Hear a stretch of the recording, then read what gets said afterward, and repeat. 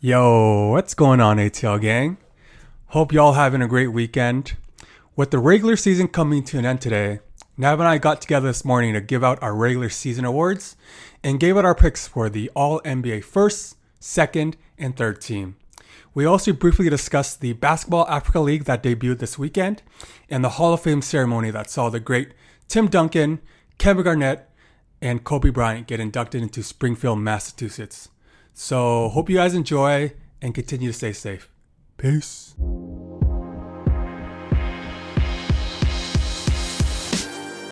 Welcome to episode 34 of the ATL podcast. Good morning and happy Sunday to everyone listening.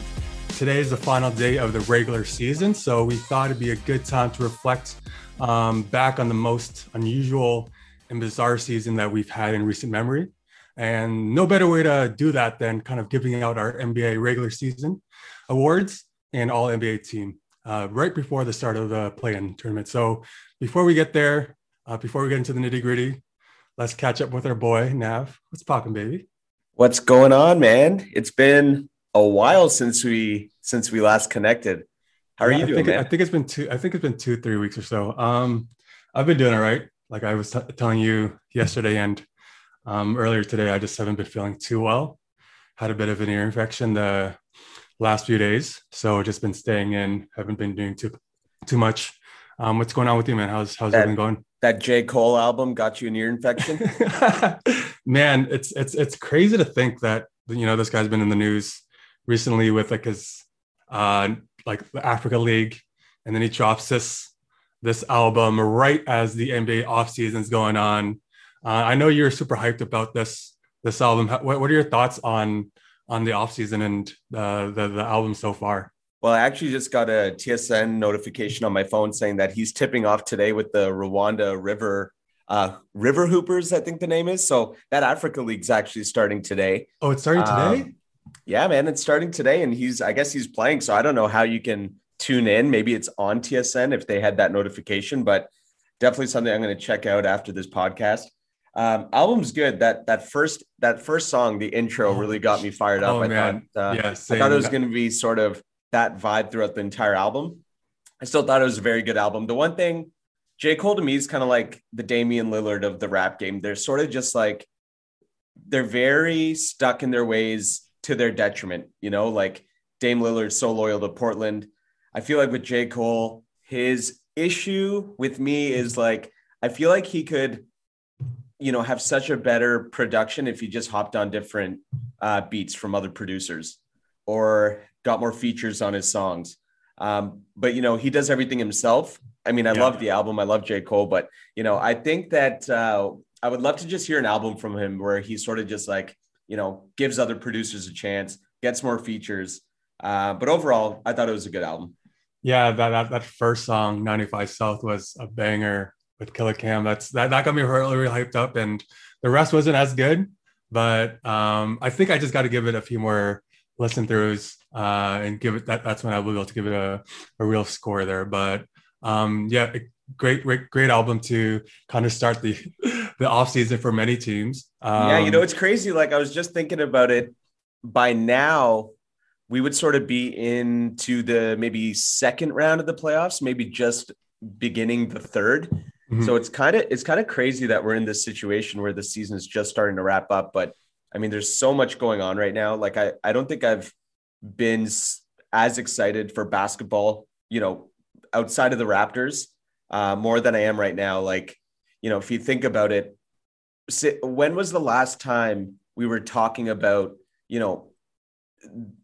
the end of the season? Like there was suspense towards the end of the season.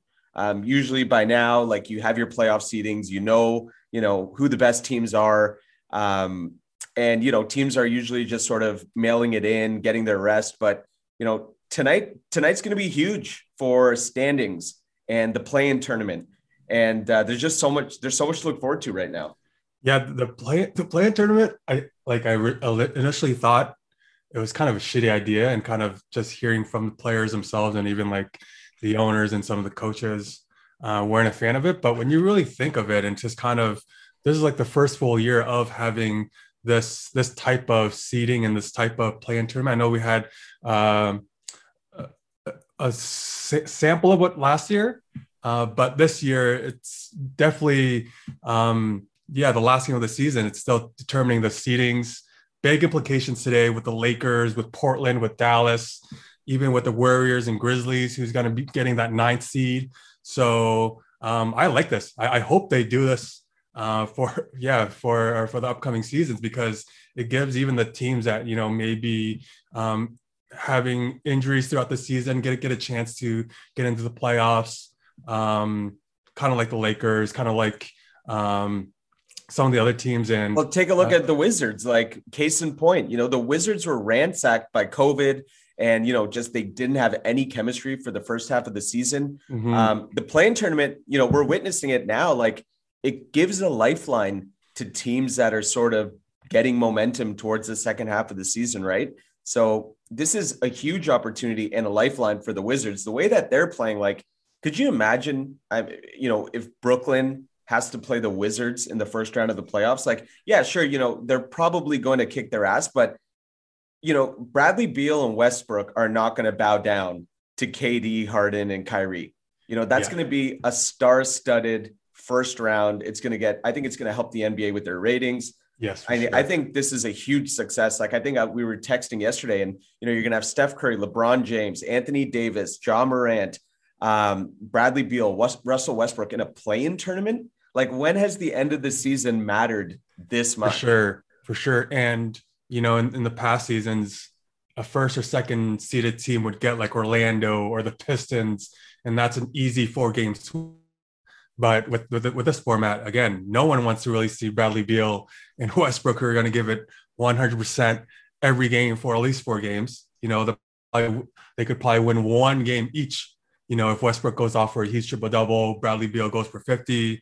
That's just supporting cast isn't great, but yeah, it's just that type of team that's a 10th seed that can sneak into the 8th after play-in tournament. And then, depending on how Brooklyn is going to be able to field the team. Again, they've been injured. They haven't had their full roster. Those 3 guys haven't played together much.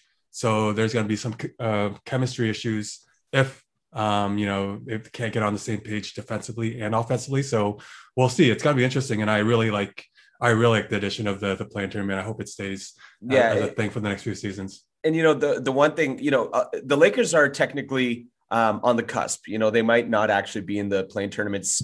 I really hope that Jokic doesn't play tonight versus the Blazers, because I would love to see the Lakers in this situation, only because, I give credit to LeBron.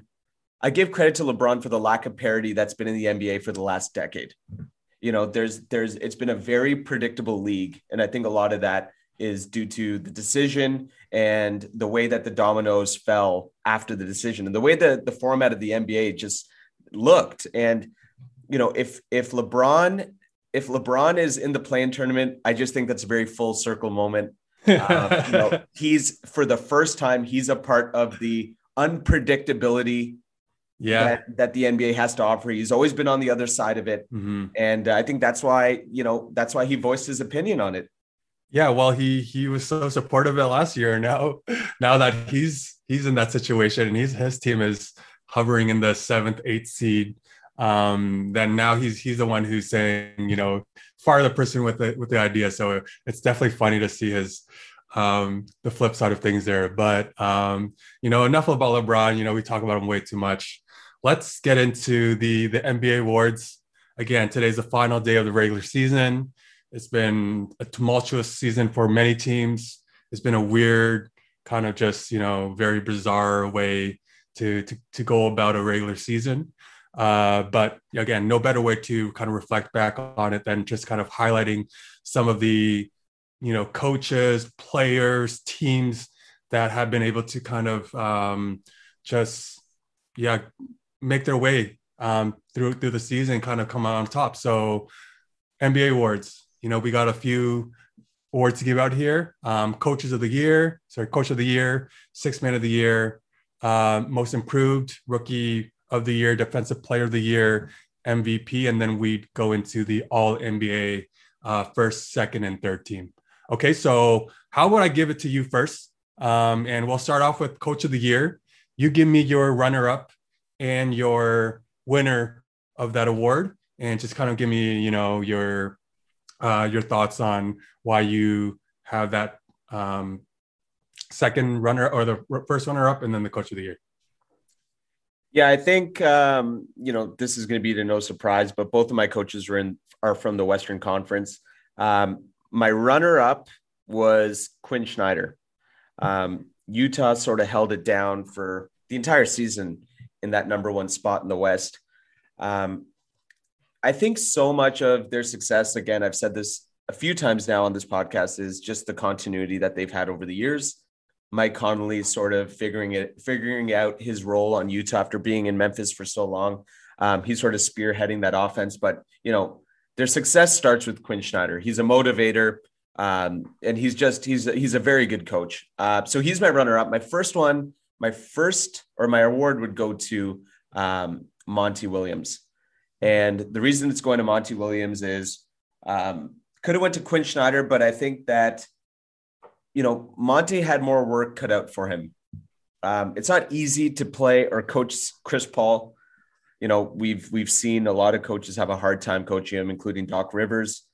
A lot of coaches have had a hard time getting over that hump with him. But to finish first in the West is a crazy conference this year.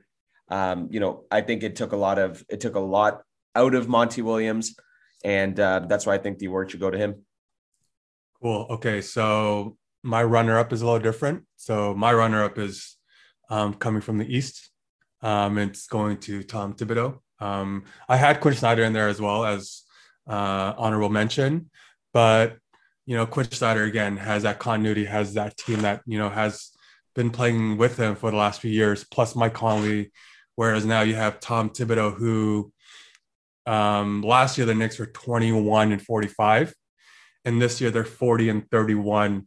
Fourth in the East, and they have the third best defensive rating throughout the NBA, which is huge for that type of team, a young team led by RJ Barrett, led by Julius Randle. And I think Tibbs has done such an awesome job with that turnaround for this season. So I'm giving him the runner-up. And same with you, I'm echoing the same thing here. Monty Williams definitely deserves the Coach of the Year this year. The Suns, even though they won 8 in a row last year to end off the season, they still didn't make the play-in tournament. And this year they're second in the West, 50-21. And I know, if you could give this as a award to a player too, you could give this to Chris Paul. He's basically the coach on the floor. He's that floor general that has just taken over that team, taken over that culture. And props to him for having such a great year, and Monty Williams just kind of navigating and directing this team into a winning franchise after many years of being right in the middle, that type of team that got the 10th pick every year and never was able to make the playoffs. So it's nice to see that team have some success with a young player like Devin Booker and some of the younger players like Ayton and Mikal Bridges. So award goes to Monty Williams there. Yeah, I'm jealous of that Tom Thibodeau runner-up. I would have definitely done the same.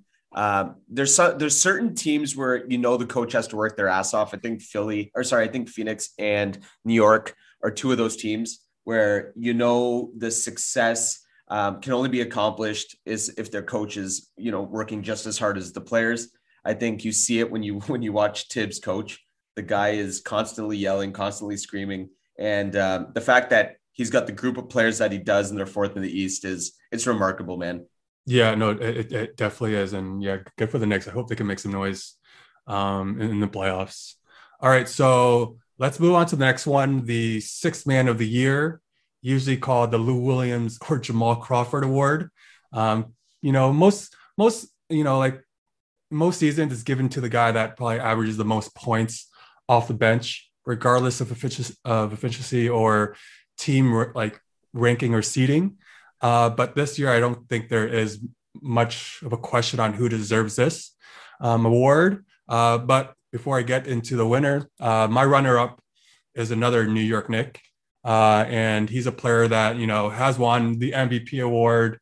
He's kind of taken a new role on a team that, he's familiar with because he's playing under Tibbs this year, was traded halfway through the season to the Knicks from Detroit.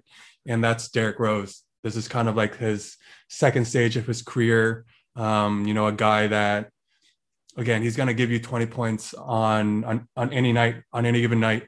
And he's definitely been such a strong, impactful bench player for the Knicks, kind of being, again, that second voice for Thibodeau on the floor once he gets on the court there. So my runner-up is Derrick Rose.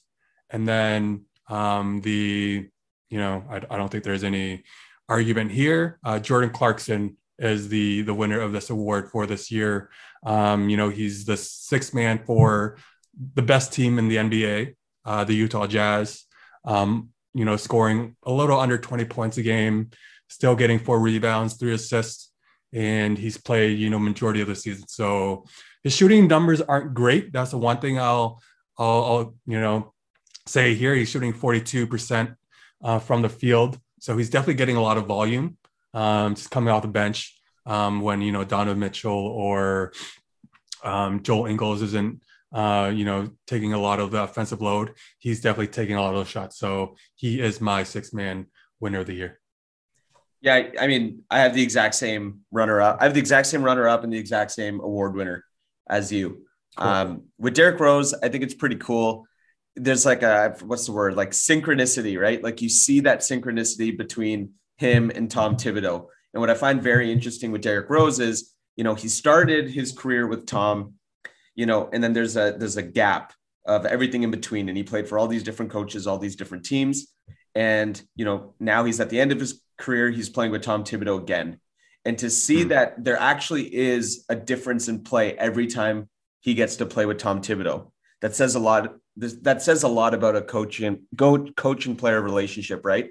I think you see the same thing in Golden State with Draymond Green, Steph Curry, and Steve Kerr. Just guys that have played for a coach for a very long period of time.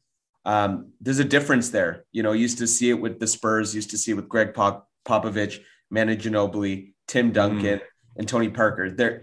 There's a certain connection that players can have with the coach, and the longer they play with each other, the more that marinates. And it's a rare sighting these days in the NBA with the amount of player movement there is, right? Yeah, for sure. But yeah, like you can tell that Derrick Rose he's only adding value to that New York Knicks team. He was my runner-up.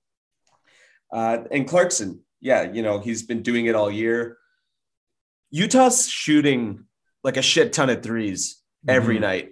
I think that they're leading the league in 3 points attempted, and I think it's by a landslide. So like the volume doesn't surprise me, because I think what Quinn Snyder's doing now is just, he's just saying, let it fly. My honorable mention was actually Joe Ingles. I think that Joe Ingles and Jordan Clarkson, you could actually make a case for either of them. And it's funny that they both play for Utah, but yeah, that's 6-man for me. Yeah, they have a unique situation, kind of like the Clippers of last year, where they had Lou Williams and Montrezl Harrell being, the top 2 6-man of the year candidates. So Utah kind of having that same thing. It's going to be interesting to see if they both can make a contribution in the playoffs. Usually the 6-man of the year, they do really well in the regular season when they're playing against, the 9th, 10th man off the bench. But when the lineups and the rotations kind of tighten up and you're playing, the 6th, 7th, 8th man off the bench, it's going to be, funny to see, because Lou Williams, again, another guy that we've mentioned in the pod before, who has great offensive abilities in the regular season, but kind of struggles in the playoffs. So we'll see if Jordan Clarkson and Joe Ingles can match their intensity throughout the regular season as they enter the playoffs. All right. So most improved. All right. So I'll give it to you. Give me your runner-up and winner here. Yeah, my runner-up is Michael Porter Jr. I was hesitant to make him a runner-up only because of games played. Denver, when he's the second option, it's clear that whoever gets to be the second option beside Jokic is going to flourish, whether it's Jamal Murray, whether it's Michael Porter Jr. And yeah, like Michael Porter Jr. is, if you were watching him for the first time and yet you knew nothing about his history, you would look at him and say that looks like one of the top 20 players in the NBA right now, the way he's playing. He looks like a stud, but I just think that he missed a few games, so I didn't make him my award winner. I think the award winner goes to Julius Randle. He's the most improved player for me. He's also, like, if I were to name my top 5 MVP candidates, I think he'd be in the top 5 for me. I think that's the first time that I can remember where someone that was an MVP candidate was also a most improved player candidate. Julius Randle's been doing it since the season started. And I think when we did this towards the halfway mark of the season, where we're giving our awards, his stats were sort of hovering around career averages. But I think that he's actually turned it up a notch in the second half of the season. And I mean, I don't have the stats in front of me, but I feel like he's racking up a lot more triple doubles, and New York is willing their way through a lot of these tough games and getting wins. So Julius Randle's he's actually a superstar now, in my opinion. And I don't see this changing. Like, I don't see this just being a fluke season because, if you've been playing this consistently all year, this is probably just who you are. So I got to tip my hat off to him. Yeah. So his stats are 24, 10, and 6. Right. And at the halfway mark, it was like 18, 9 and something.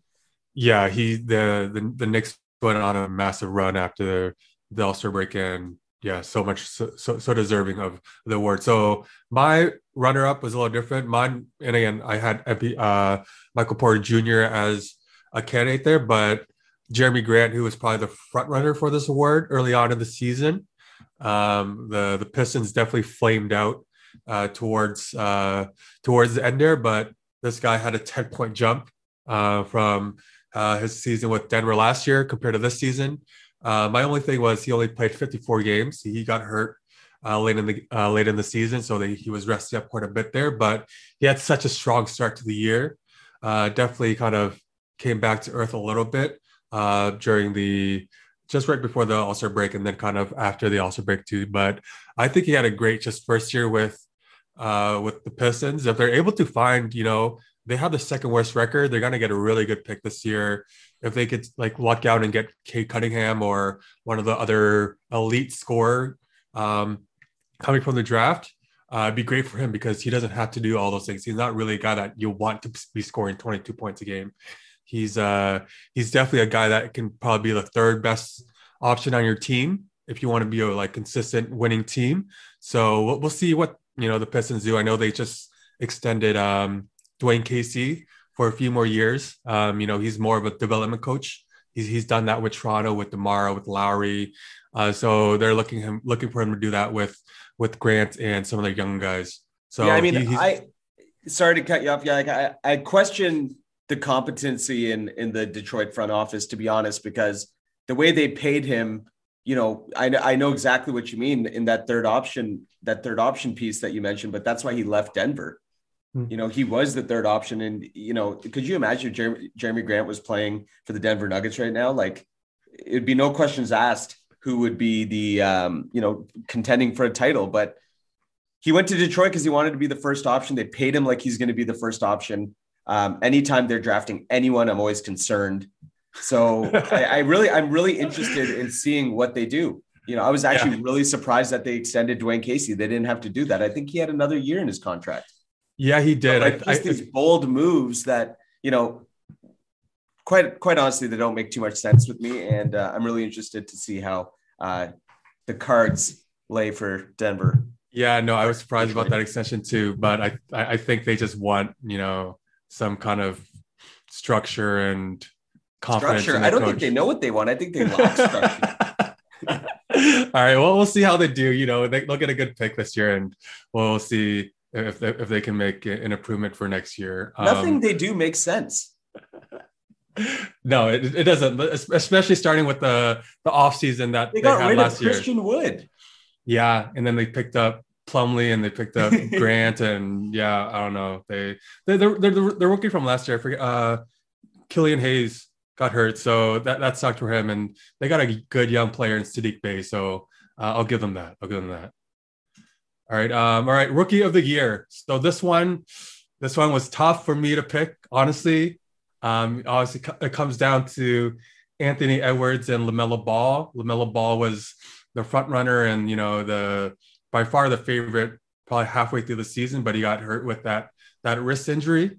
And Anthony Edwards definitely has been playing a lot better. He's he's the first, I believe, the first player outside of LeBron to be a teenager to score, multiple 40 points per games. And he's played 71 games. LaMelo's played 50. And it was close, but I gave it to Anthony Edwards. I think just the best ability is availability. And I think, playing 21 more games than the next closest guy, I just got to give it to him. And it's not like he had, crap stats. He was averaging 19, 5, and 3. Again, not on great efficiency, but he's playing for the Timberwolves, the second worst team in the league, I think, after OKC or after Houston, sorry. And then LaMelo had probably the best overall season for a rookie, but he just missed too many games. So this guy averaged 16, 6, and 6. He shot the three probably a lot better than anyone could have anticipated. And he's just a super exciting, young, promising point guard. And he's definitely the face of the Hornets. And he has a great supporting cast out there with Gordon Hayward, with Terry Rozier, Bridges. So they got a good, exciting team. And we'll see where Borrego can take that team. But I'm giving this award to Anthony Edwards. Yeah, if LaMelo missed the entire rest of the season, then I think that you would have had to have given it to Anthony Edwards. Anthony Edwards was my runner-up, not for any reason in particular other than he's the only decent playing rookie I could think of that wasn't LaMelo Ball. It's unfortunate that James Wiseman had the season that he had. I think that if he went to any other team, he would have had way more of a leash, but, it's hard to play in Golden State when, they're trying to make the playoffs.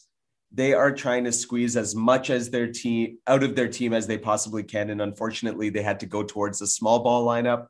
I think Kerr is not your average, not the best coach you want to play for when you're a rookie and you have championship aspirations, right? So I had really high hopes for James Wiseman. It's too bad that one didn't work out, but I think that he still has a bright future.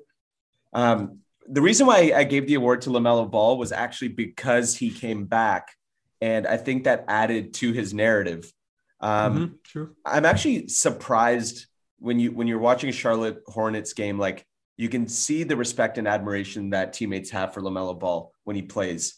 And they were 23 and 27 with him, 10 and 11 without him.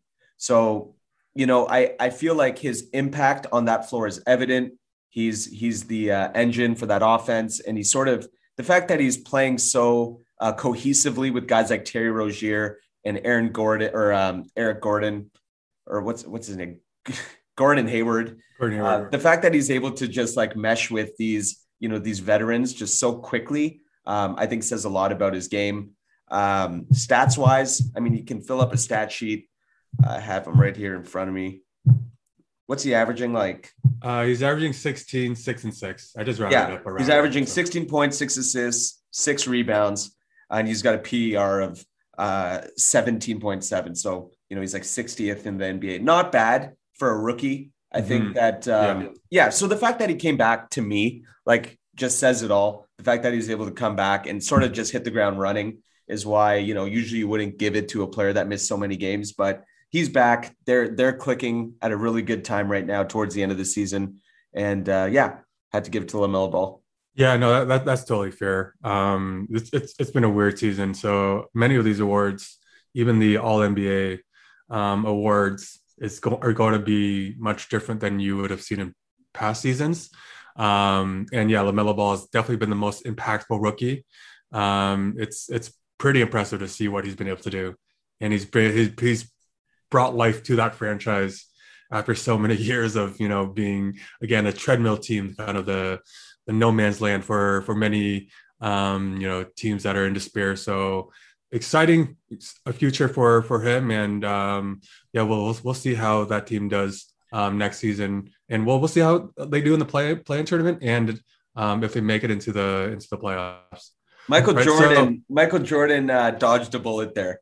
I feel like he got lucky. Like in the offseason, we were like, WTF. What did this guy do? Like they signed Gordon Hayward to this ridiculous contract. Everything just looked so frightening for that franchise. And to see them clicking, like they're probably one of the most fun teams to watch. They got that announcer right now that's losing his mind every time something happens. Like, things are looking good in Charlotte.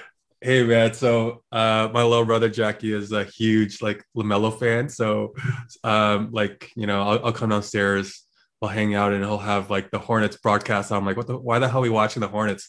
But he just loves watching LaMelo ball. And anytime I get to watch their games, their announcer is just going crazy over anything, over a pass, over a layup, and especially over dunk.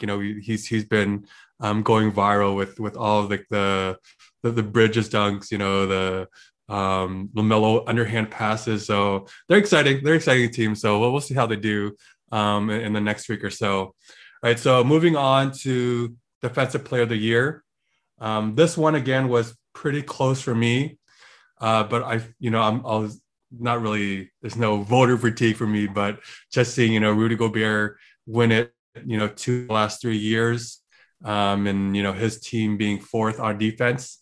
I did give it to someone else, and that person is just a more, how I'd say it, just a more flexible, more agile, just a better defender on the perimeter and in the post. And that's Ben Simmons. The Philadelphia 76ers have the second best defensive rating in the NBA. That's huge part to not only Ben Simmons, but also Joel Embiid. But I think just, Simmons being able to guard the perimeter, being able to hold his own in the post. He's taken definitely a dip offensively, but I think he's taken a step up defensively. So he's definitely one of the guys that are going to be someone to watch in the playoffs. Teams are going to let him shoot. They're going to, try to run the offense through him and get the ball out of Embiid's hands. So we'll see how he's able to play make, but for sure he's going to be guarding the best perimeter player on any team that they play in the playoffs. So I'm going to give it to him. I know Gobert's had a great season. Obviously the Utah Jazz, again, first in the West, first in the entire league. And, he's played a few more games than Simmons, but I'm just going to give it to Simmons for this season. Yeah, I'm with you totally. I have the same runner-up and the same award winner. You get Gobert's he's like the LeBron of the MVP, except with Defensive Player of the Year. You could essentially give it to them every year. Yeah. If you really wanted to. But I think, like you said, Simmons is someone you're going to really want to watch in the playoffs, especially if they make it to if they make it to the finals.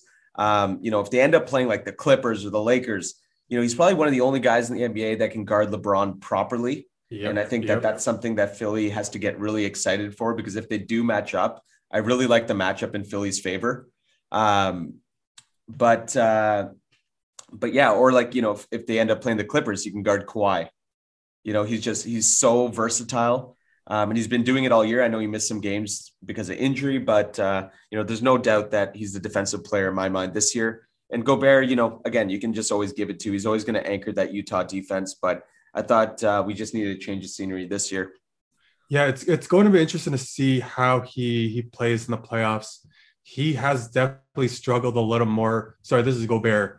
In the playoffs, as teams, strategize and plan to attack him or bring him out on the perimeter, right? So if he's playing a stretch 5 or a stretch 4 and a team goes small ball, we've seen him be taken out of late game situations because he's kind of in the middle of nowhere because he's not quick enough to guard on the perimeter. But he lives in the paint, so it'll be interesting to see how teams attack that with him kind of patrolling the paint, and if they're able to, find an advantage with a shooting bag where he has to kind of float out and kind of not be as effective as a help defender. So we'll see how they do in the playoffs. I think that's one of the biggest stories you got to watch out for, is how Gobert is defending some of those perimeter fives. Yeah, it's going to definitely depend on who they match up with. Like, as it stands now, if they end up playing, say, Golden State in the first round, I don't think they're going to have anything to worry about. But if they do match up against the Lakers, yeah, that's where Anthony Davis has the upper hand for sure. Yeah. I'm trying to think of another team, like, Chris Paul can definitely kill you with the pick and roll. Yep. But other than that, yeah, it's definitely gonna depend on who they match up with. All right, man. I'll give you the floor for the MVP. I know you've been hyping up this.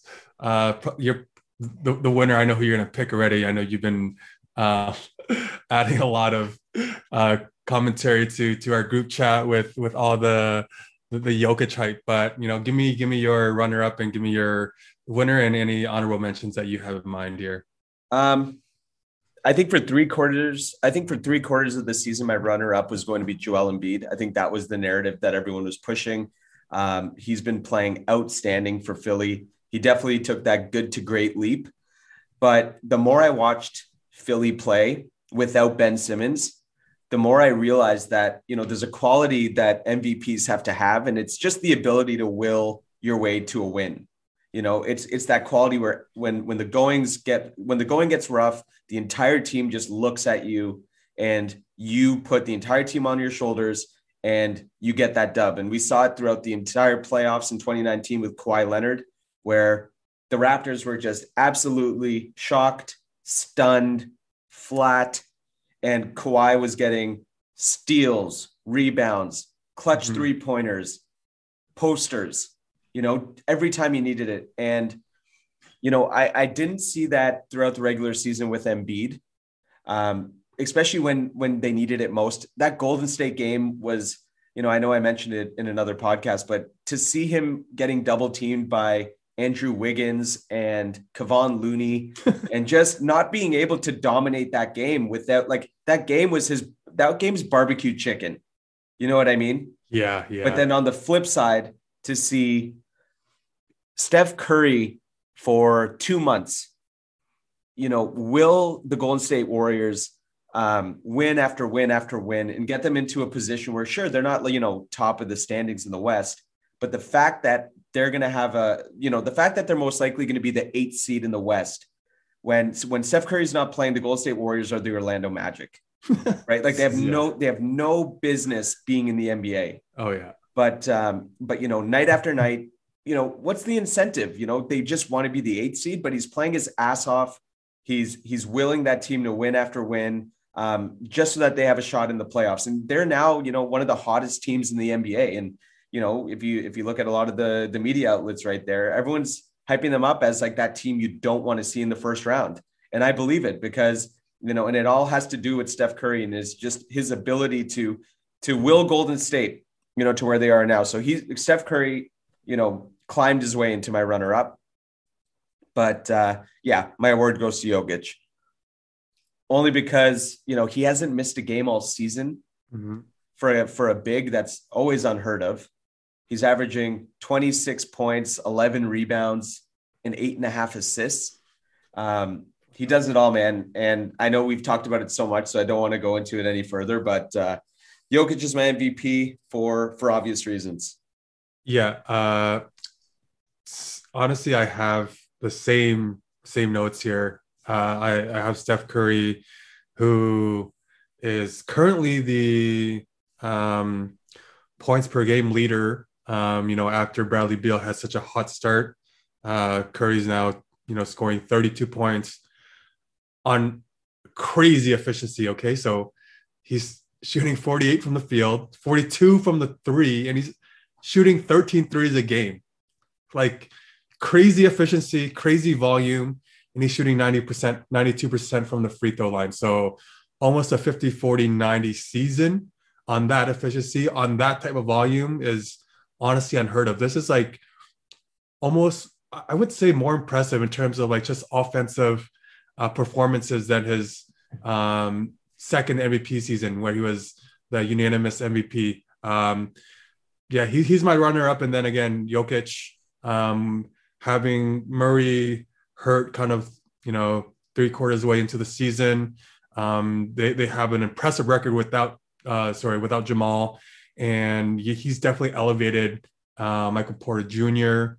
A lot of those guys, Monte Morris, Aaron Gordon, they're playing really well. And honestly, his numbers are crazy too. He's shooting 57% from the field, 40% from the three, and 87% from the free throw line. So again, he's played all games this season, and Joel Embiid had a great season. LeBron had a great season, but they just haven't been able to play more than 50 games. And I think that's a huge part in who's getting some of these awards. So awesome to see a Serb win this award. It's going to be great for international players. And when you really think about it, man, we got Nikola Jokic, Joel Embiid, Giannis, Luka. Like the international players are crushing right now. Well, they're not only, they're also like international unicorns. Like these guys are, you don't see these are all generational talents that just happen to be international players in the NBA right now. Yeah. You can't make a carbon copy of Jokic. You can't make a carbon copy of Doncic. No, you can't make a carbon copy of Gobert. Like these guys are one of ones.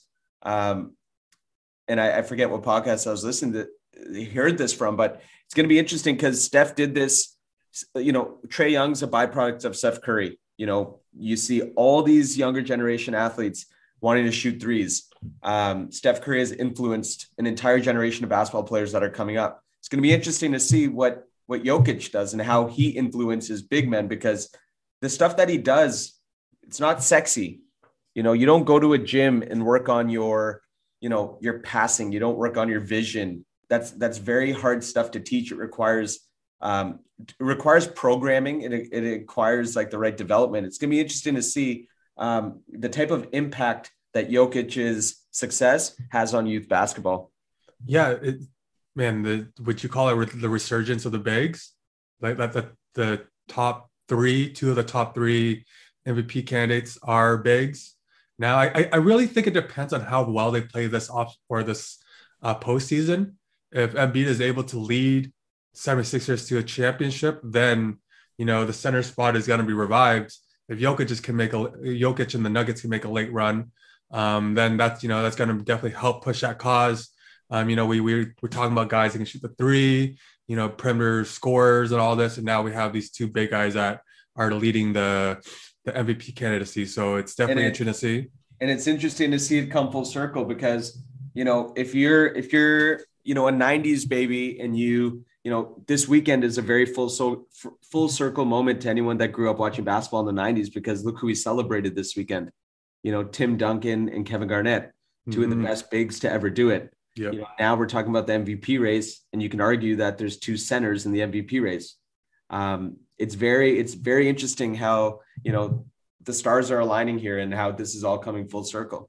Yeah, great point. And again, the NBA is a copycat league. So if they see success with these big guys, big guys are going to be definitely be spotlighted, highlighted, and the draft can change a lot of that too. So we'll see how the younger talent, if they're big guys like Chet Holmgren, like George loves Chet Holmgren, and some of these unicorn bigs that are making a huge impact not only through YouTube and whatnot, but these guys are game changers, and it's going to be fun to see him play at Gonzaga and kind of see the next generation of bigs come through the pipeline. So yeah, we'll see where this goes. We'll see how Jokic and Embiid do in the playoffs, and that's going to be a big impact for the league moving forward. Yeah, the last point I want to make about Steph Curry is just the fact that he's, again, as efficient as you had just mentioned, without any help, really. Yeah. A lot of people said that his success was related to the fact that he had Klay Thompson on the other baseline as a decoy. He always had really good players around him. He has a lack of talent, if anything, this time around. He's got Jordan Poole. He's got Toscano Anderson. Yeah. And he's doing it all himself. So I just wanted to highlight that real quick. Yeah, no, for sure. Steph's having such a fun player to watch, man. I fucking love watching that guy He's play. the only player where when he gets hot, like I'm howling. Like Yeah, when he's on legit. fire, you know? If I'm watching the game by myself, I'm jumping up and down, just like if he makes 2 or 3 in a row, like I can't wait for him to get the ball and just shoot from, from 35, 40 feet out. Yeah, what a resurgence for like Jokic was going to get the MVP award in my eyes, no matter what. Yeah. As far as back as like halfway in the season, like, there was no signs of anyone taking that award from him as long as he was staying healthy and playing that way, right? But look what happened. He doesn't like to shoot, and that he would rather pass, he'd rather facilitate, he'd rather sort of just orchestrate the production, right? But Jamal being injured forced his hand. And I thought that was a very pivotal point for him, because just when you thought that, who's he going to look for? Look, who's he going to pass to? Who's he going to look for? Obviously, Michael Porter Jr. Is playing out of his mind and has blossomed at the right time. But, Jokic's shooting volume, and I don't have the stats in front of me, but it's gone up. He's taking a lot more shots. Mm-hmm. And even if, whether he likes it or not, he has to, and he's doing it for the betterment of the team. Yeah. There's not much more we can say. This guy is legit an MVP. The first all NBA team for the, for the foreseeable future, and the definitely face of the bigs for the NBA for years to come. And with that note, let's jump into our all NBA team. Again, this has been a super weird year. Many guys that have been staples on, and just guys that have cemented themselves first, second, third team. A lot of these guys aren't even a part of the top 15 this year, just probably because of games missed or depending on how their team performed this season. So this list of the 15 best players in the league is drastically different than what we saw in the previous years and what it's probably going to look like next year. Right. So let's start with the first team and then go all the way down to third team. And then we can kind of quickly talk about the stubs. So how would I give you my first teams here? So I picked 2 guards, 2 forwards, and a center. And I know this year is a little different. I know Joel Embiid and Jokic have been classified as forwards and centers. Which makes no sense, by the way. I think what the NBA is leaning towards is going positionless, but I just think that they should just do that, because I did this. I used their little wrinkle for a couple of players, and I didn't like doing it. Like Joel Embiid hasn't played a minute as a power forward. Luka Doncic is not a forward. He's the point guard of the Dallas Mavericks. He's up there in height, so he guards forwards. He's a bigger guy, but that doesn't make him a forward. But I took advantage of it. But I think the NBA's got to do a better job and just make it positionless, which I think is the way to go anyways. Yeah, it's always been the way to go, because we've always had guys that were centers, like Joakim Noah, be a first team all NBA player. Same with DeAndre Jordan, when they're definitely not even a top 10 player, but it's just, the league was struggling with the center spot for so long. And those guys were just default best centers for, contending teams. So they got that award. So, why don't we, are you just going to list yours? I'll list mine, and then we'll go down the order. Yeah, let's just do that. And if there's any, differences or, whatever, we can call it out. But for my 2 guard spots, I got Steph Curry and Luka Doncic. And then 2 forward spots, Giannis and Embiid. Honestly, I would have put Embiid on the second team as a center, but he just had such a great year. And with the way that the NBA kind of structured this voting for this year, I put him at forward just so he can be on the first team all NBA, and then MVP, best player in the league, best player in the world right now, Nikola Jokic, center spot. Yeah, that's my top 5. I went Curry, CP3, and then I took advantage of this stupid rule. I went Doncic, Jokic, and Giannis. We haven't talked about Giannis once in this hour-long podcast. A lot of people are sleeping on Giannis. He's having a very similar season to last year. It's really funny how this narrative has just like spun out of his favor. But I think that he needs to be recognized, because the guy's playing out of his mind. He's playing no differently than last year, if not better. I think his biggest Achilles heel still remains, you can sag off of him. And I forget what game I watched. I think it was Brooklyn, and they literally were playing him in the paint, and he was just shooting jump shots like as if he was practicing in an open gym. Yeah. I don't like that for the playoffs. That's the way teams are going to play him. I think he needs like a dribble pull up or I think he just needs like a mid-range jumper in order for players to start respecting him more. Yeah. But he's still playing really well this season. So I made him a first team all-star. Yeah.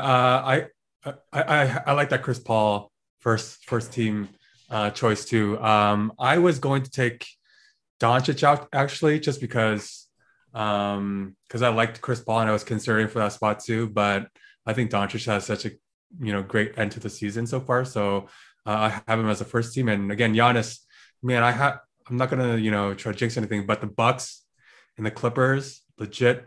I'm not sure what the odds are on that. I want you to check for me if you can and see, how much I can get paid if I put $100 on either team, because the Bucks are honestly like my dark horse, not even dark horse, but my favorite out of the teams that haven't been really mentioned. And I really like what they bring. And I love the addition of Jrue Holiday. I think, again, this is another year, another belt, but it's just going to be able to, just make better adjustments. And I hope he doesn't get scrutinized this playoffs, but they're going to have a, tough first rounder if they have to play the Heat.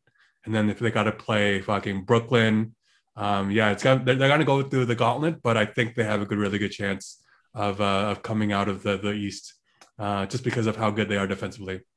All right, so enough about that. Second team, my choices for the guard position: Chris Paul, obviously changing that whole Suns team top to bottom. Dame Lillard had kind of a lull in the third quarter of the season there. He struggled a little bit, but Portland's, I think, 10-1 in the last 11 games or so. So he's definitely gotten them into the 6th seed. He's playing really well this year. And then for the forward positions, I have Julius Randle and Kawhi Leonard. Again, Kawhi Leonard, very similar to Giannis, kind of kept it quiet. The 4th seed in the West.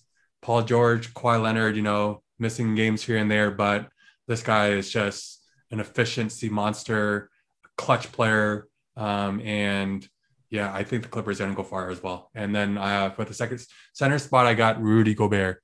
And, we've talked about Rudy enough, so I'll just leave it at that. Yeah, I went Damian Lillard. I went Jimmy Butler. For that second guard spot. Miami has low-key made a resurgence. They're getting hot at the wrong time, or at the wrong time if you have to play them in the first round. Yeah. I feel like the Bucks are going to land them. And I honestly think there's major upset potential. Jimmy Butler is playing better basketball than he was last year when he was getting a lot of credit. Yeah. I put Julius Randle in there for obvious reasons, Kawhi Leonard and Joel Embiid. Okay. Yeah, that's cool. I had Butler, kind of right on the fence there. He's only played 52 games, so that's the only knock on him, but he's having the best offensive season for himself. And again, he's probably one of the best two-way players in the entire NBA. So for my third team, I actually have him in one of the 4 spots. So I gave it to Donovan Mitchell, Devin Booker. Again, those two guys, 2 young players on the 2 best teams in the NBA. I just have to give it to guys on winning teams. Again, forward spot, I gave it to Jimmy Butler. This one's a little controversial just because of his team's record, but I gave the other forward spot to Zion. Just historically, as a second-year player, his efficiency is, off the roof. He's such an exciting player. And, he scored 27 points on 61% field goal percentage. So the highest points per game for anyone who's ever shot that high of a percentage. So just a tank, just a powerful force in the NBA. And, he played 61 games this year. So he's able to stay healthy. I know he had broke his wrist or something, or broke his finger or something to end the season. So if he didn't miss any of the seasons, I don't think there's any question that he deserves to be third team, but he's probably the guy that is on the fence there. And then my center spot is Bam Adebayo. Again, his stats across the board are all the way up. The Heat, again, they dealt with some injuries, dealt with COVID. they're definitely better than what their record indicates. But I gave it to Bam there. And just based off of that, some of my snubs, when you really think about some of the players who've missed some time and are, consistently on one of these teams throughout the years, LeBron James, Kevin Durant, James Harden, Kyrie Irving, Jason Tatum, who else? Bradley Beal, Westbrook, Paul George. Yeah, all those guys. You could just make an all NBA team with those guys right there. So yeah, I know you got to wrap things up, but what's your third team there? And we could just quickly finish off here. I went Beal, Mitchell, LeBron, Zion, Gobert. Nice. I like those. Yeah, I like that you have Zion there. Again, this team's 31-40. Not the best record, but what a outstanding young player to watch out for. Yeah, I mean, it's funny that we had to snub such marquee talent, but games played, man. And, for Tatum, there's about $30 million on the line for him to not be a part of this, all NBA team. And, I've heard, I was listening to Brian Windhorst's podcast, and, he was saying, I feel bad. I'm going to include him because you got to think about this award very objectively. And I think that if you're starting to listen to decision makers, express their frustration with, feeling bad for leaving a guy like Tatum out because of the money that he's missing out on, I feel like those guys shouldn't have votes because you got to be able to vote objectively. And I think that the players that we mentioned are just playing the best basketball this season.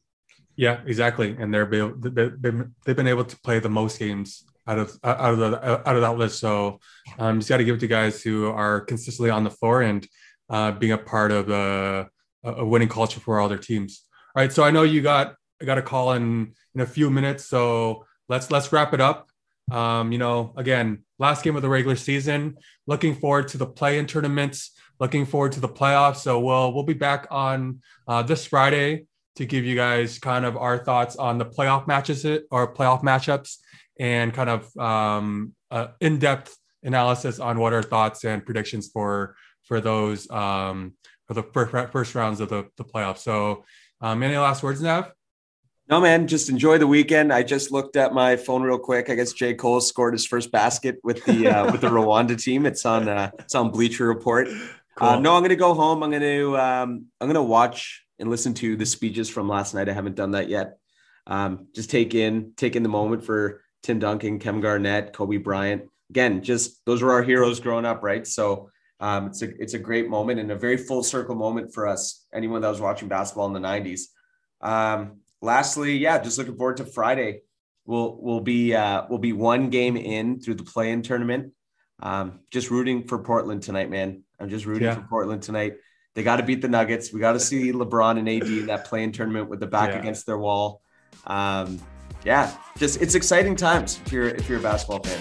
Yeah, for sure. So enjoy your Sunday, man, and we'll catch up soon. All right, man. Thanks for your time. Good talking to you. Yeah, peace. Bye.